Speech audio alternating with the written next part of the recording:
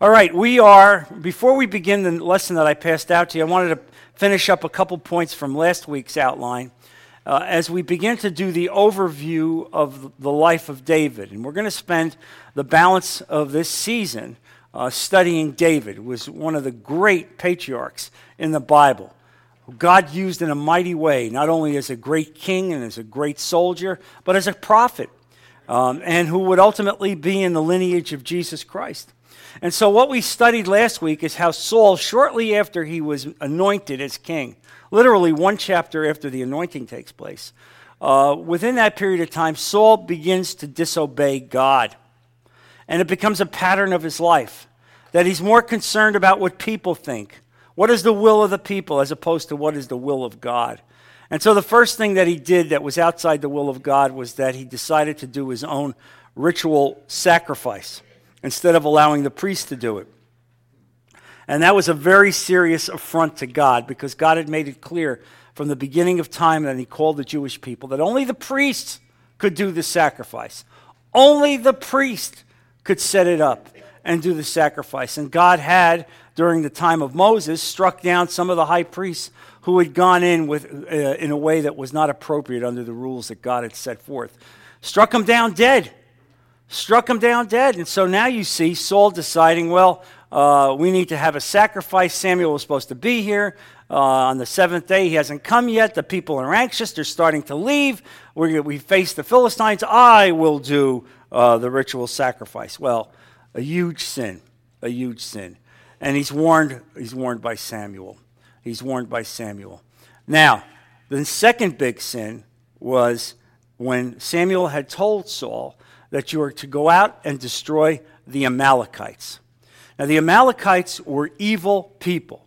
Their evil was exhibited against the people of God early on from the moment that they left Egypt. Here they are, a nascent people, leaving Egypt, traveling. There's no soldiers yet. There's no trained army yet. They're leaving Egypt, and the Amalekites came down and struck them and hurt them and killed many of them. And so as a result of this, God remembered the sin of the Amalekites. It was evil. They were evil in every way. And so God had told Saul, you are to go in to the Amalekite area and you are to kill every living thing owned by the Amalekites. Meaning, every man, every woman, every child, all animals, all livestock are to be wiped out. Now, some of you are going, ooh, that's a bit serious. God, really? And yet, I want you to understand the sovereignty of God. This is why we will never truly understand the mind of God. God, in his sovereignty, looks and sees evil. He sees evil in a way perpetuating against his work. And God, in his time, can wipe out the entire population. I want you to see this. It's not the only time that God did this. He did it with Sodom and Gomorrah. He will do it from time to time. And it's the sovereignty of God. And so what you're going to see here as we study this is you're going to see that Saul decides to reinterpret what God's will was as he begins to execute the judgment of God on the Amalekite people. All right, so beginning with chapter 15, 1 Samuel chapter 15, verse 1. Samuel said to Saul, I am the one that Lord sent to anoint you king over his people, Israel. So listen now to the message from the Lord.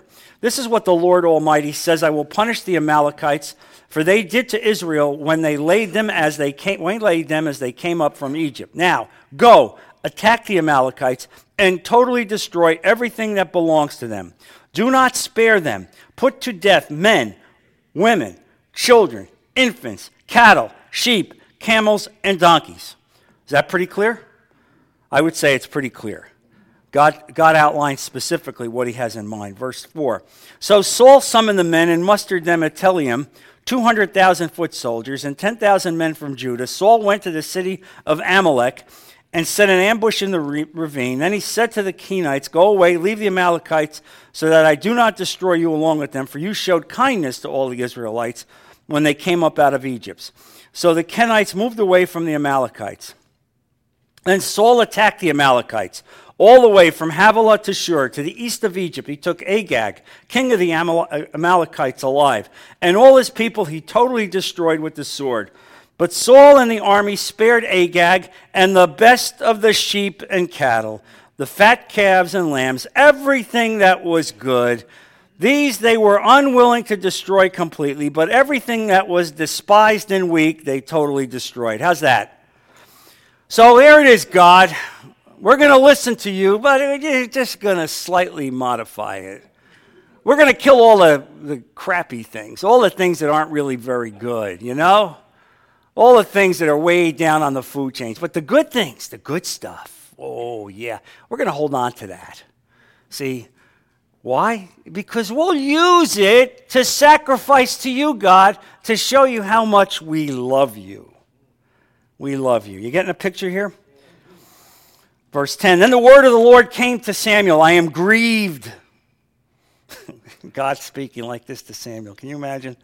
I am grieved that I have made Saul king, because he has turned away from me and has not carried out my instructions. By the way, do you think God was surprised? No. All right? Just like he wasn't surprised when Judas betrayed Jesus. All right?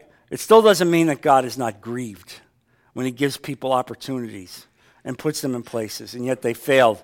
They failed to arise to the higher call of their lives. So God is grieved with Saul, even though he made him king. Samuel was troubled, and he cried out to the Lord all that night. Now, I want you to understand what's going on here. Samuel's the prophet of God. He speaks directly from God, but he's still a human being. He anointed Saul. He was there with Saul.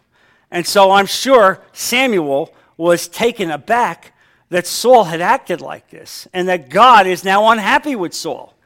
And so the prophet of God, even though he hears directly from God, is unhappy, is ill at ease, does not sleep right. I mean, think about this. As he understands God speaking to his heart about what's taking place. Verse 12, early in the morning Samuel got up and went to meet Saul, but he was told Saul has gone to Carmel. There he has set up a monument in his own honor and has turned and gone on down to Gilgal. When Samuel reached him, Saul said, "The Lord bless you. I have carried out the Lord's instructions." Lie. But Samuel said, "What then is this bleating of sheep in my ears? What is this lowing of cattle that I hear?"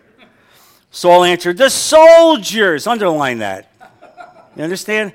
It's the soldiers. It's like what Flip Wilson used to say, remember? The devil made me do it. The soldiers brought them from the Amalekites.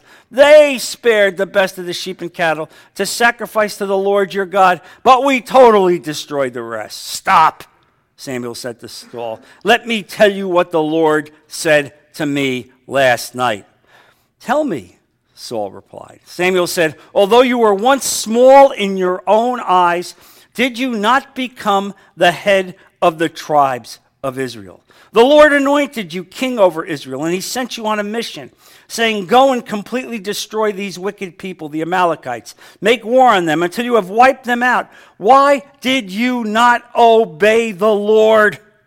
Why did you pounce on the plunder and do evil in the eyes of the Lord? And the lesson here is when you were small in your own eyes. That's one of the first lessons we have today. God looks for humility. God looks for submission. When you humble yourself, when you submit to the will of God, God will use you. He will bless you. He will affirm you. He will lift you up. But when suddenly you become big in your own eyes, oh, yes. Oh, I have a great ministry. Oh, the kingdom of God depends on me. Thank you, God, for putting me in a place where I can be an important person in the kingdom of God. God despises those words. He despises those words. And what you see happen is God will take you out of the picture. He will take you out of the picture. It doesn't matter that a short time before he anointed Saul as king. It doesn't matter. That anointing doesn't say forever. Just because God anoints you, it doesn't mean it's there forever. It means it's at the pleasure of God. I'll tell you something. I'm very conscious of that myself in my own life, that God uses me to speak to people about him, to teach. But I'm conscious that this anointing that God has given me could be taken away from me. If I do not humble myself, submit myself to the will of God, if I start looking to take personal credit, lift myself up, believe my press notices, and then you want to know something? God is not interested in this. He's not interested in your biography. Really. I mean, I hear so many good Christian people don't get that. Really. God is interested in your service to him, preferably anonymously. Verse 20, but I did obey the Lord. See, that's the thing about Saul. He lies. You understand? You see the pattern? When David was told that he was wrong, David immediately said, forgive me, God, I repent. But you don't see that with Saul. With Saul, you see excuses. Oh, I did obey. Bah. Who are you going to believe, me or your lying ears? You understand? You see the man's heart, and God sees through the heart. I did obey the Lord, Saul said. I went on the mission the Lord assigned me. I completely destroyed the Amalekites, lie, and brought back Agag, their king. Why he did this is beyond me. The soldiers took sheep and cattle from the plunder, the best of what was devoted to God, in order to sacrifice them to the Lord your God at Gilgal. Samuel replied, does the Lord delight in burnt offerings and sacrifice as much in obeying the voice of the Lord? To obey is better than sacrifice, and to heed is better than the fat of rams. For rebellion is like the sin of divination, and arrogance like the evil of idolatry. Because you have rejected the word of the Lord, he has rejected you as king. Now, I want to focus on these words because obedience is better than sacrifice. And let me give you an analog to today. I don't care if you go to church every day of the year. I don't care if you're there constantly. I don't want you to think that because you are observing religious services, that allows you to live the kind of life that is not in obedience to God. God does not care about your sacrifice as much as he cares about your willingness to obey him. All right? This is a big deal. This is a big deal. God is looking for obedience in our lives. And even though we come together here, and this pleases God when he sees this, if you leave here and you're not obeying God in every way, as you understand what God wants you to do, you know the will of God, and instead if you've compartmentalized your life, and I've seen so many Christians do that. Oh yeah, Sunday I am the devout, pious guy. On Monday I'm golfing, and all of a sudden words are coming out of my mouth that you can't believe. Conduct is coming out. I get in a car, and all of a sudden it looks like Satan is driving the car. All right? All kinds of physical expressions are being given to other drivers. You know what I'm talking about. You understand what it is. Oh, what happened to the guy who was at church on Sunday? What happened to that guy? That guy has compartmentalized his life. He is not obeying God. He's interested strictly in the sacrificial aspect, looking like he's sitting there and doing the ritual sacrifices, and that is precisely what Saul was doing. Precisely. Now, these words are so powerful and poignant that Jesus will repeat them. Turn to Matthew chapter 9.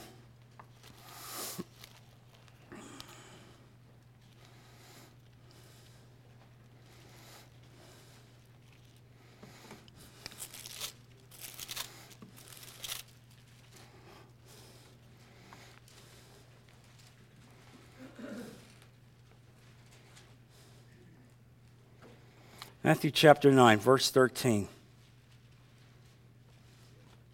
And Jesus says this, "But go and learn what this means. I desire mercy, not sacrifice, for I have not come to call the righteous, but sinners." What does that mean? Jesus is reminding, using the same words that Samuel used as given to him by God, that God sees the heart. God is not looking at your outward, physical worship of God, the fact that you go to church, the fact that you associate with Christians. God is looking to see your heart. Do you have a heart that follows God? Have you honored God? Are you submitting to God? Are you humble before God? Are you doing all these things that matter in the heart of God? He sees you. Or are you instead arrogant, proud, looking for a way to make excuses? And do you make excuses like Saul makes excuses? Do you do that? Do you find yourself when you're convicted? When you're convicted, instead of being convicted, do you say, well, I'm a weak guy. I can't help it. I was born this way. My family wasn't a good family. Some of us have been saying that for 85 years. 85 years of using your family as an excuse. The only way that's going to end is when they put dirt on you. Then you won't use that excuse anymore. God doesn't care about the excuses. He doesn't care about the excuses. He cares about your heart. Here's a guy he made king. He made him king. And he pulled him down. He removed him when he saw that his heart was not right. That's what God looks at for us. That's the story of Saul, a man with all promise, a man with all kinds of promise. And Samuel is mourning this, absolutely mourning it, as he recognized what's going on here. And you see the picture.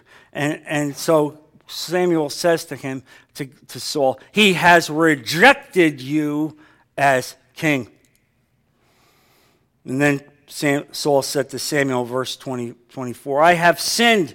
I violated the Lord's command and your instructions. I was afraid of the people, and so I gave in to them. Now, I beg you, forgive my sin and come back with me so that I may worship the Lord." Now, you may say when you read those words, well, come on, John, he's asking for forgiveness. No, he's not. The only reason that he's asked for forgiveness, where it appears that he's asking for forgiveness, is that Samuel has just said, God has rejected you. You're not king anymore. Oh, please forgive me, God. Was it an act of forgiveness or penitence, or was it an act of sorrow that my kingship is being removed? God sees the heart, and that's exactly what it was. This wasn't an act of repentance. This was an act of sorrow. And so you see it, and God immediately tells you this. Verse 26, "But Samuel said to him, I will not go back with you. You have rejected the word of the Lord, and the Lord has rejected you as king over Israel." How do you like that? God sees the heart. Doesn't matter what the words are. You could say whatever words you want to say. But the question is your heart right with God? That's the lesson today. That's the lesson about why Saul was struck down, removed as king. His heart was not in accord with the will of God. He listened to the people. He wanted popularity. He looked to be popular. What do the people say? What do the people want? God doesn't care about the people. And let me say this to you. If you're worried about what your neighbors think, all right, or what your friends think about your service to God, then you're way out of line. Instead, you have to be the kind of man that says, I don't care what people say about me. I'm going to serve God. I'm going to do what God tells me to do. If God tells me to go and visit these people, I'm going to go and visit these people. I'm going to go and be the hands and feet of God in everything that I do. And when I do it, I will do it with humility and submission. That's the equal part of this story. Not only serving God, being obedient to God, but bowing in humility and submission. Not lifting yourself up. Yes, oh yes. Oh yes, I aspire to greater service, God. Something that perhaps could get me more prominence. People need to know what I'm doing. It's important, God. It's for you. I'm doing it for you, God. But it would be good if people knew my name. It would be good. Well, for you, Lord. It's not me, but for you. I'm going to tell you something. God doesn't care if nobody ever knows your name. But I'm going to tell you something else. When you serve God in submission and humility, God lifts you up. You'll be astonished. God will lift you up. People will know what you're doing, even as you bow more. And if you're a godly man, you put your face in the dirt because you recognize, but for the grace of God, you could do nothing. Let me repeat that. Jesus said it. With me, you can do all things. Without me, you can do nothing. Nothing. And that's the lesson of this. That's the lesson of this today. That you recognize exactly what the power of God is in your life. You've submitted yourself. You've accepted God. You're serving God. Now the question is, God wants to use you. All right? As I say all the time, you're saved. All right? That means you've walked into the gate. Now for the rest of your life, you got a road in front of you that God wants to use. How powerful will you be in moving the kingdom of God for the Lord? How powerful will you be? Or will you be a person that merely sits there and doesn't look to serve, lifts your own self up, doesn't obey God? Because if you do, you'll go nowhere. You won't be used. God won't use you. He doesn't have any place. There's no place that I can find in the Scripture that God used an arrogant man. I can't find it. No place. All right? And really what you see here with Saul is arrogance. And what you see when you compare him to David is exactly the opposite. You're going to see how a man like David, whose heart was for God, whose heart burned for God, who when he sinned, and boy did he sin. All right? Let's not paint a story that's not true. He sinned some whoppers of sin. But God forgave him because he came to God with a broken, penitent heart. He begged for forgiveness. He was heartbroken when he broke God's heart. And when God sees that kind of heart, God honors that and lifts him up. And you see what God did there. And you see here this whole lesson. So one of the things that we're going to see here as we study this is we're going to see that God is now going to anoint David as king. You're done, Saul. That's it. That's it. By the way, you like the way God does it? The curtain comes down. But, no, there's no buts. There's no second act. Your heart's not right. I can't use you. Now I'm going to anoint a 14-year-old shepherd. What? You're going to anoint a 14-year-old shepherd? A kid who's out there with sheep and animals? A kid? You're going to anoint him instead of me? It's God. Because he saw his heart. And we're going to study that. We're going to look at that. But one of the lessons that I want to focus on here is this.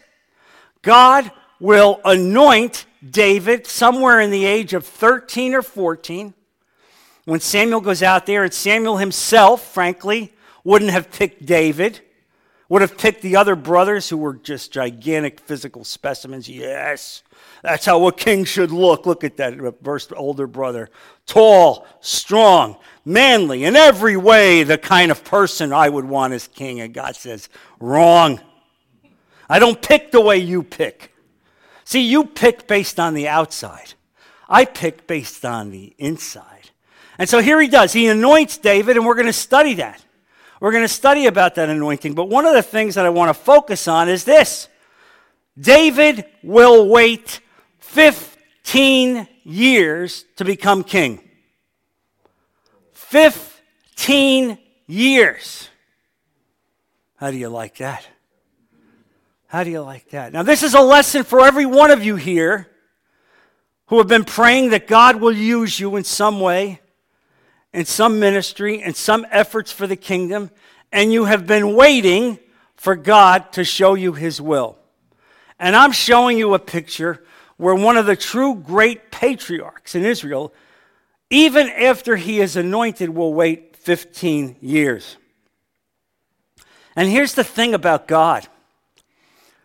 God does this all the time.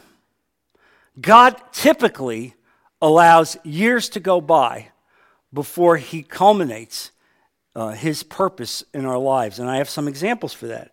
Abraham waited 25 years for God's promise of a son. How do you like that? 25 years to fulfill his promise. Joseph waited 13 years while he was in prison and the trials of his life before he became effectively the prime minister of Egypt. Moses waited 40 years in the desert, 40 years in the desert before he was called basically to go back and bring the Jewish people out of captivity. 40 years tending sheep in the desert. 40 years in which he lost all the accoutrements of his education in Egypt. He couldn't even say a sentence without stuttering. Because God didn't care about those issues. God didn't care about his education. God cared about the fact, was he ready to serve me? And in order to do that, I have to sand you down. I have to sand you down. I have to show you that you are not the key person. I am the key person. You see this. And so David waited 15 years to become king. This is unbelievable. And when you study the life of David, what you're going to see here is that these weren't very pleasant years. These were hard years. Saul tried to kill David for years. He pursued him. He went after him. David was a fugitive. How do you like that? What do you think that prayer is like? Oh, God, you anointed me as king, and now I'm a fugitive. What's going on? Because God is preparing David for greater service. God is preparing him. And it's amazing when you study this. I want you to read a couple of Psalms on this. Look at Psalm 66.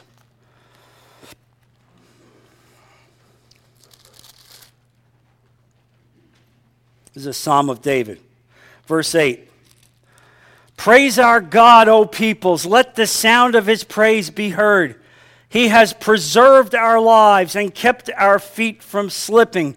For you, O God, tested us. You refined us like silver. You brought us into prison and laid burdens on our back. You let men ride over our heads. We went through fire and water, but you brought us to a place of abundance. How do you like those words? Those aren't very pleasant words, are they? You brought us to prison. You let people put burdens on us.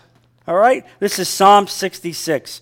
I'm reading from verse 8 to verse 12. You let men ride over our heads.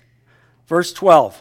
We went through fire and water, but you brought us to a place of abundance. In other words, the recognition that when we are the people of God, God will refine us. He will prepare us, even as we bow in humility, even as we bow in submission. So I want to say that to you today, that if you find yourself going through issues, you find yourself going through trials, you're a child of God. This doesn't happen to you by accident. What's happening to you is not like what's happening to people in the world.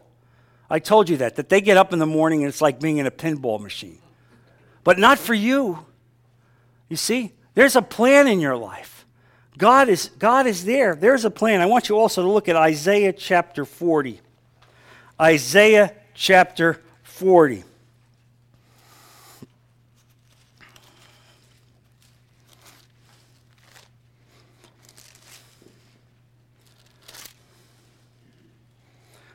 Verse 31.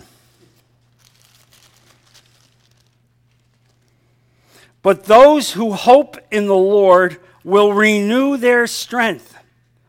They will soar on wings like eagles.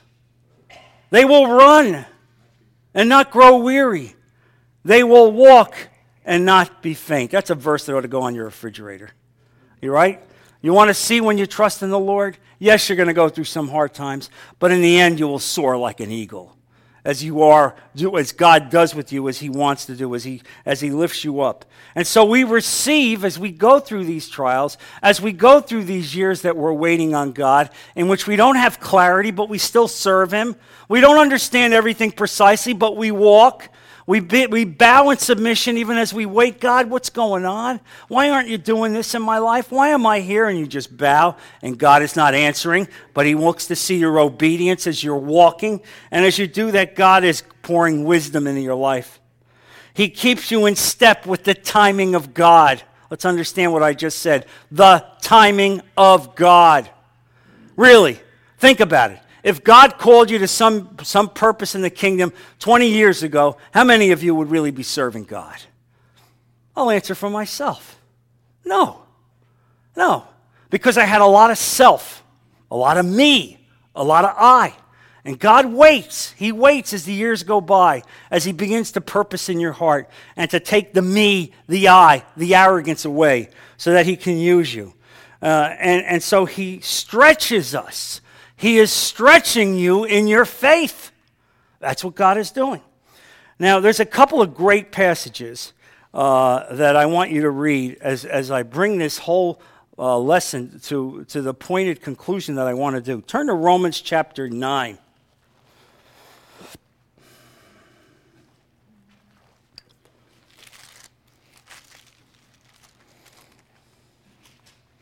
Romans chapter 9, verse 21.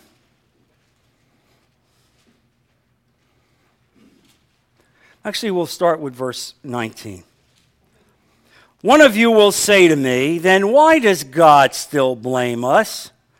For who resists his will? But who are you, O man, to talk back to God? Please underline that. Shall what is formed say to him who formed it, why did you make me like this?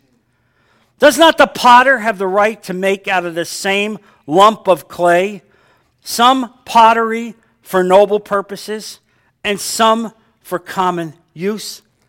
Let's understand what Paul is saying there, what God is saying there in these words. God decides what each one of us will be in the kingdom. He decides that at the moment that he creates you. It is his divine will. It's your call. And so here's the thing. When you bow to God in humility, when you submit to God in humility, at the end of the day, after all the testing, finally God brings you to the place where he wants you to be with the call that he wants on your life. And for you to say, oh, God, no, this is a mistake. I should have been a preacher. Why am I an usher? Why am I a greeter?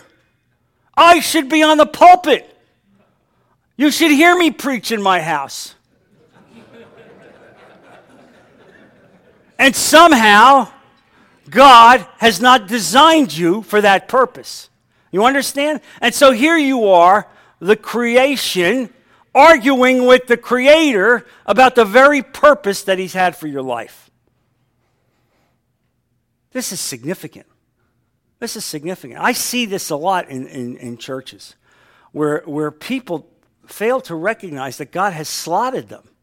And here's the thing. When you bow in submission to God, when you accept the will of God in your life, when you say to God, I'll do what you want me to do, he lifts you up. Do you think when I was practicing law like 15 years ago, I said to myself, boy, I really want to preach? I remember what it was like growing up in my father's house. We were poor. I slept in the kitchen till I was 18. I long for those days. I long for those days. I remember that. Yeah, that's it. Those were good days, and not having any money and not being able to go on vacation and working from the time I was 18 years old, even as I was in college, because my father had been called to serve God as a preacher. Do you honestly think I said, oh, God, please let me be a preacher? I'm ashamed to tell you, no. I had zero desire. I would have done anything. but to do this, but to preach. Because first of all, I recognized I wasn't holy. I wasn't righteous. Not like somebody like my father.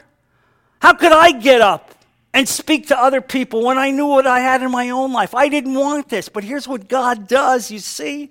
And I'm the perfect example. God takes somebody, even that recalcitrant person who doesn't aspire for it, and God says, bow in submission. Bow in humility. Put your face in the dust. Put your face in the dust.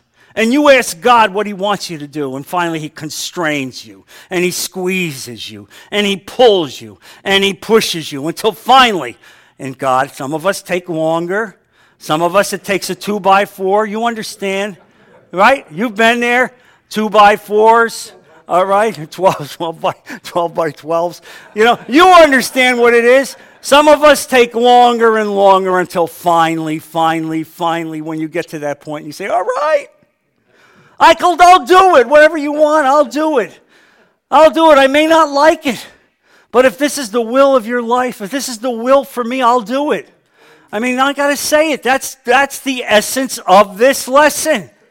Obedience and submission. It's not about you aspiring, oh, yeah, oh, I want to be this. Rather, it's God, what do you want me to be? What do you want me to be? I want you to turn to the last passage as we bring this to a conclusion, Isaiah 45.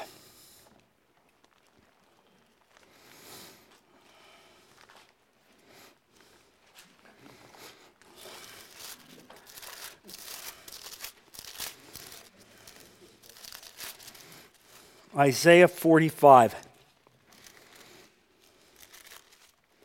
verse 9. This is one of my favorite passages in the Bible. This is one of my favorite passages in the Bible. And I want you to, as you read this, to get the image in your mind of what God is showing here. All right? The image of God. Verse 9. Woe to him who quarrels with his maker. To him who is but a potsherd among the potsherds on the ground. Does the clay say to the potter, what are you making? Does your work say, he has no hands? Woe to him who says to his father, what have you begotten? Or to his mother, what have you brought to birth? Look, this brings it to a poignant conclusion. Who are we to say to God what we are to be? God has created us. It's as if the lump of clay in the hands of God, as God is molding, testing, pushing, forming, 15, 20, 25 years, and all of a sudden the lump of clay says, I don't like the pot you made me. I want to be something fancier. I would like to have more elaborate arms. Something with a little color. Something more artistic. Not something for the kitchen. Right? Not something for the kitchen, and God says, I want to make a pot that I can use every day. I want to put a pot right there where that pot will serve my will, where it will be there the way I want it to be. And what happens when you violate God's will, when you're called as Saul, and instead of serving God, obediently bowing to him and doing his will, when you talk back, when you sit here and say, what are you making? God will drop the curtain. You won't be there. He won't use you.